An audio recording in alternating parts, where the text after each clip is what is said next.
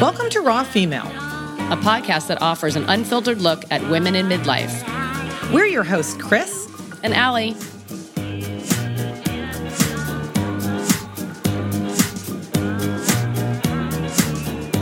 Welcome to the second part of our interview with Kindley Walsh Lawler, CEO of Parks California. In this episode, Kindley starts talking about tools, what scares her, failure, and the hardest work she's ever done. Tools, for me, checklists, to-do lists, whatever they are. Little extra square boxes next to everything that needs to get done where I can physically see it occur every day. So the question is, are you a checkboxer or a strike through? Ooh, I'm a strike thrower. I'm a check boxer. You're a strike through with a big fat Sharpie. So you can't see a damn thing that's come. I actually I got my thick Sharpie right there. What are you? I'm a checkboxer, big time. Really? My checkbox. I want to see what it is that I did. I don't want to strike through that. I want to pat myself on the back and say, look what I accomplished. Look at all those check marks. Okay, here's the big question. Have you ever done something already and then gone back to the list and written it on there and then checked it? Because I have. That feels so good. When you're having a tough week, are you kidding me?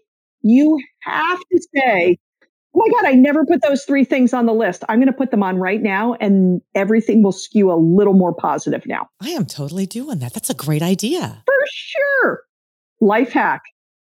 Kindley, you took some time between your jobs, knowing that you would eventually need to get back to work. That's right. How did you emotionally and mentally prepare to be in that space? Yeah. And that certainly, now that scared me. Not a lot of things do. That was scary to me. Not if I could find a job, not if there was something out there for me, but more of when would it come and would it work for who my family is and what they need from me. I figured I could always go back to doing what I knew, right? That wouldn't be such a bad thing. I loved that work. But my hope was that I could do something different. And so in the back of my mind, I stayed in touch with many people who still worked in the space where I had been at different companies, made sure they knew that I was taking some time, but that I was going to be looking. And so again, it's who do you stay close to that can just always be there for you, even if you just want to test an idea or understand what's still happening in an industry that you may have sat in but have walked away from, right? And look, it felt really karmic that I was able to take what I knew and apply it to the state of California, where I live now for 25 years, and could almost localize all these skills that I had been allowed to build. And now I can bring it home, right? Now I get to focus on communities like in South Fresno who want park access, but they don't know how to create their own advocacy group that helps them get to the parks, that ensures they have relevant experience in those parks, that has access to gear that keeps them safe and healthy in those parks. I get to work like that now. And it doesn't feel any less important than what I did with women in farming communities in rural India. It feels as important and as special and is teaching me as much. It's just that now I can get in my car and drive 2 hours, 3 hours to get there versus getting on a 40-hour transit to do it. And so I think probably the only thing that scares me is if I can show up well enough for the people who need me the most. And sometimes that's people who I'm serving through work, right? I can't fail people I've made a commitment to.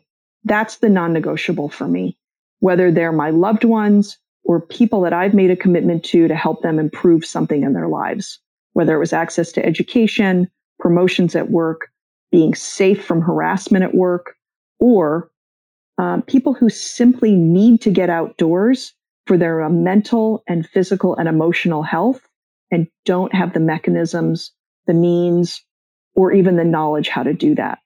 To me, it's all the same piece, right? I'm in service to that. And I take those things really seriously. And, I think a little bit about the question too of how do you show up as your authentic self 99.9% of the time? And to me, it doesn't mean it's easy, and you still have to know your audience, right? So you can be authentic, but know who it is you're talking to and what they do still need to hear from you.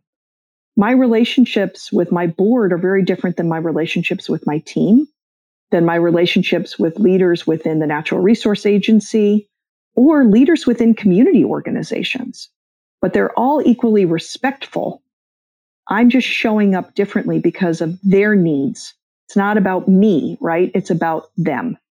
And to me, that's a part of, I think, why I can build trusting relationships quickly. And people know that I'm there for them. I'm not there for me. In the end, I feel very fortunate to be a connector or a facilitator or whatever the right word is there, that I have that opportunity to play that role. That's what I love to do.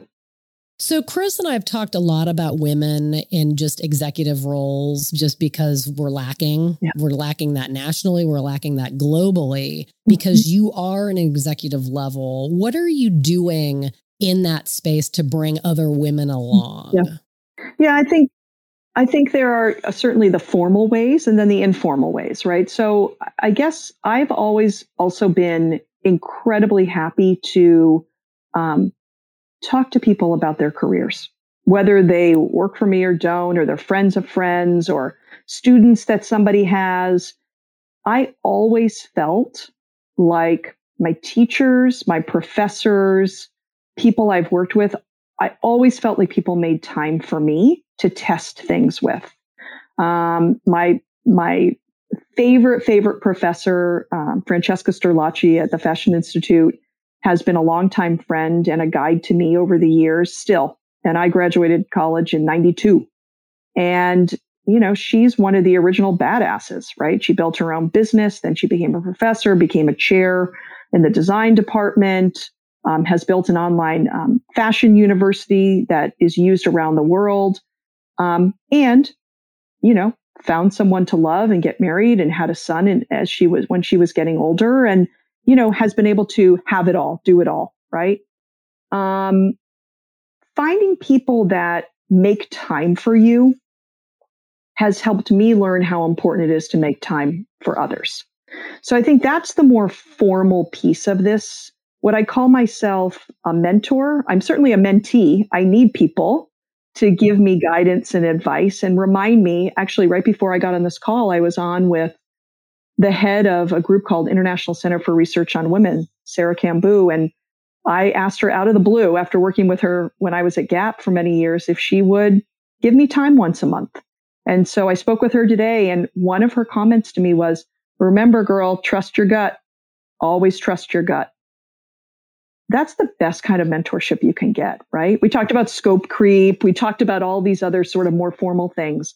And at the end, she said, you have a great moral compass, so remember to always trust your gut. And if someone can give you that advice and remind you to also be the person who gives that kind of advice, that's a more formalized way of doing it. But what I would say is you have to make time to be mentored, and you have to make time to offer that same thing to other people. I love that takeaway. Yeah. So this is less of a question, more of a statement. But one of the things that I really love about you, Kindley, is that you have a certain vulnerability, especially in business, about what you know and what you don't know. Yes. And I think that's very disarming. And I think that brings people along for the ride. And I think that's what we need.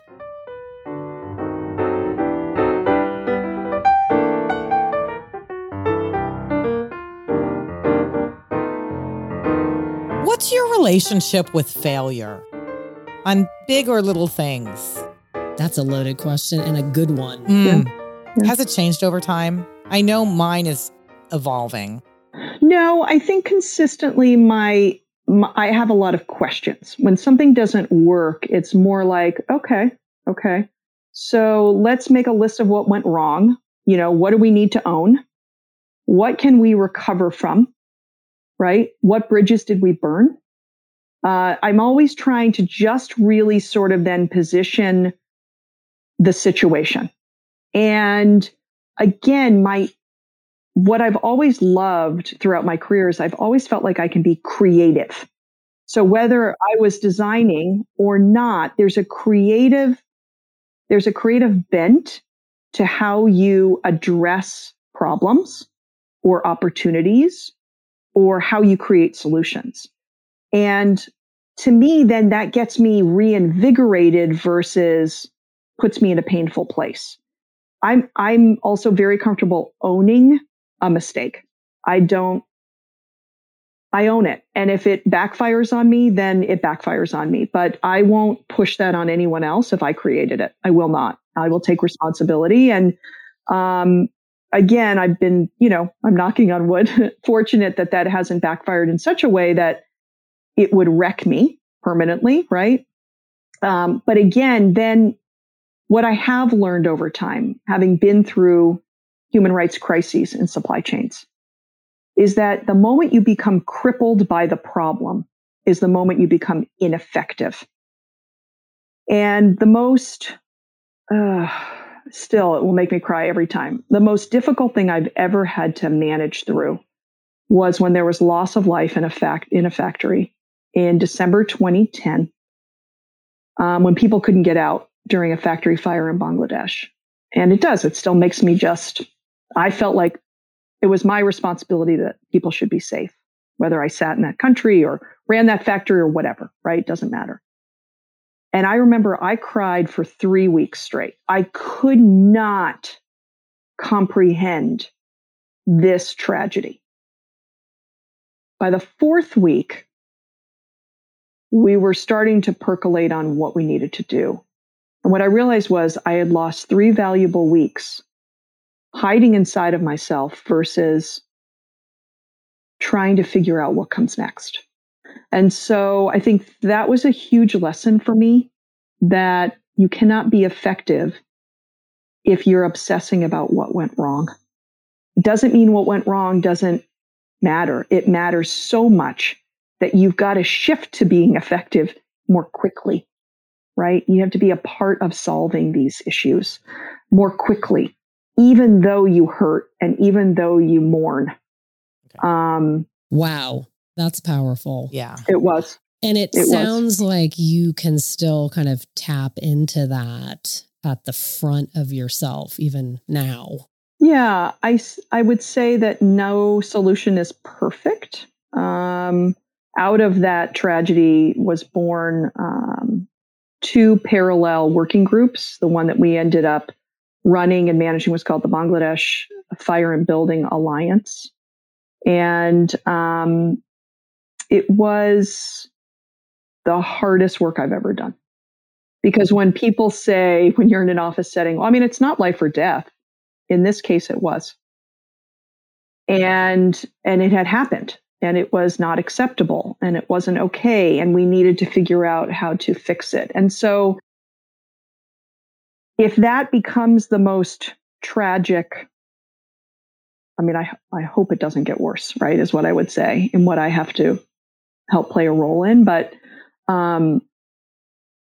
we learned how to approach these kinds of issues in that particular country, with government, with business, with sort of that NGO nonprofit labor movement, and with human beings who had been a part of the experience.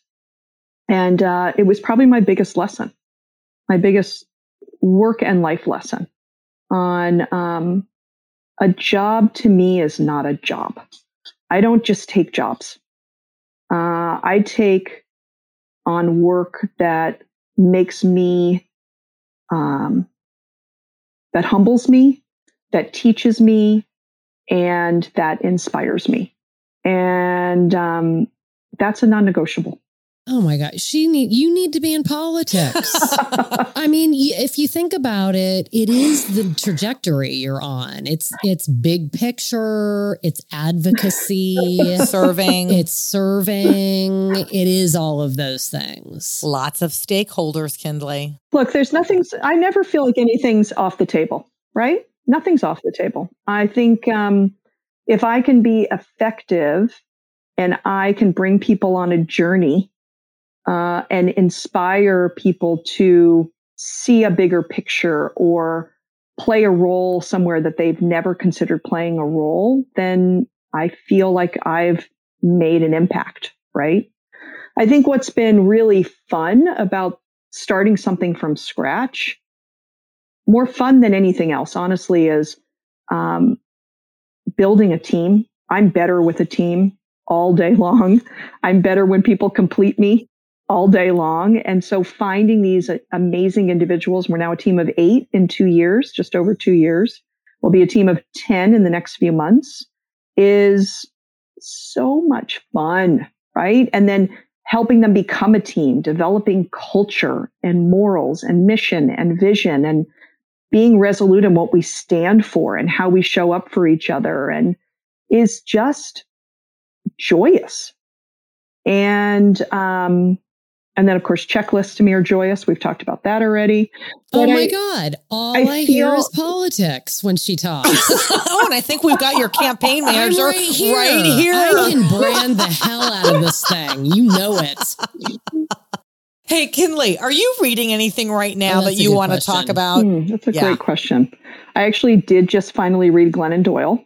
Oh, yeah. I read Untamed too. Untamed. I follow her on Instagram, by the way. Mm-hmm. Yeah, it's awesome. And her wife too, Abby. I'm kind of a fan. Yeah, part of it, it was sort of like open weeping before bed with some of the things that she says, especially when she talks about kids and sort of that next generation. So going back a little bit to, what's our responsibility as we think about the next generation. And to me, having spent a lot of time working with women and then starting to shift to women and girls before I left Gap, that instilling in women, building it if it's never been built before, and instilling in girls this belief in self, to me, is a non-negotiable. And however, what I would also say is what I've learned even more recently is that doesn't stop. When you get to the boys, it's the same thing. I'm making sure they feel comfortable being sensitive and kind and loving, and that doesn't ever stop, right? Respectful. So what and how are we bringing this next generation on a journey of belief in self? And, as the mom of kids who are 15 and 11, going through the last 4 years and seeing hatred become front and center at the national level, being so overwhelmed by how painful the realities have been for so many people. I think taking that time to really dissect why it's making them feel that way and what their role is going to be in making it better. I mean, my 15-year-old daughter said, over the last few months, we're the generation that will create more equity because we don't care. We don't care what people look like or where they come from or what they believe in or who they love. We just respect people for being themselves. And it's less about not caring. It's more about and we'll hold them up because of these things. And so, all those years ago, changed my trajectory in my career because I had just had a child and I wanted to explain why I was going to work every day. And I wanted her to believe it was for a reason, right? Not just that I needed to bring income in for my family, but that I was doing something that mattered. And I want my kids to feel that same desire, that they don't just take a job, that they take something that drives them. They take something that means something, and they take on something that creates positive change. Well, you're modeling that behavior that you grew up with, right?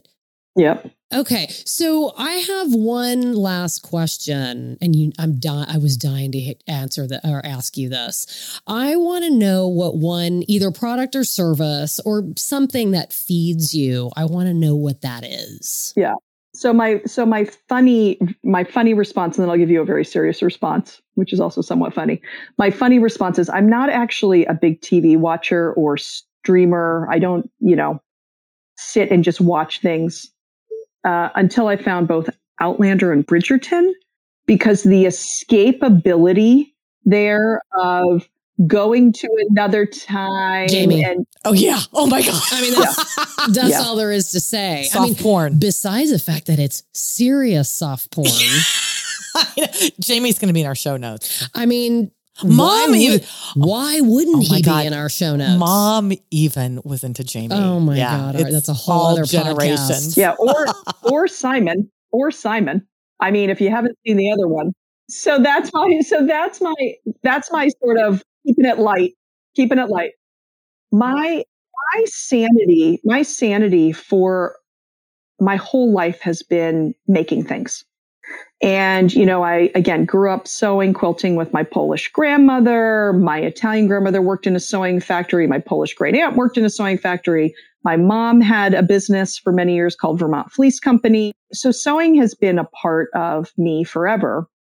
And when I started doing all the travel and sat on planes for hours and hours and hours, I needed something to do because, as the daughter of Polish, Italian, and Irish immigrants, idle hands are the work of the devil. And so I would say I cannot live without my needlepoint kits. Let's see it. I love that. Yeah. Kindley, it was so great having you on. And can I just say thank you to both of you, because you two are rays of sunshine. And I'm so happy that you're bringing this support network out there, because we need it. We love having you on. Thank here. you so much, Kindley.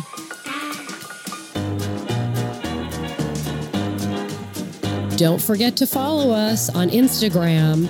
Our handle is @RawFemalePodcast. And check out our website at rawfemale.com.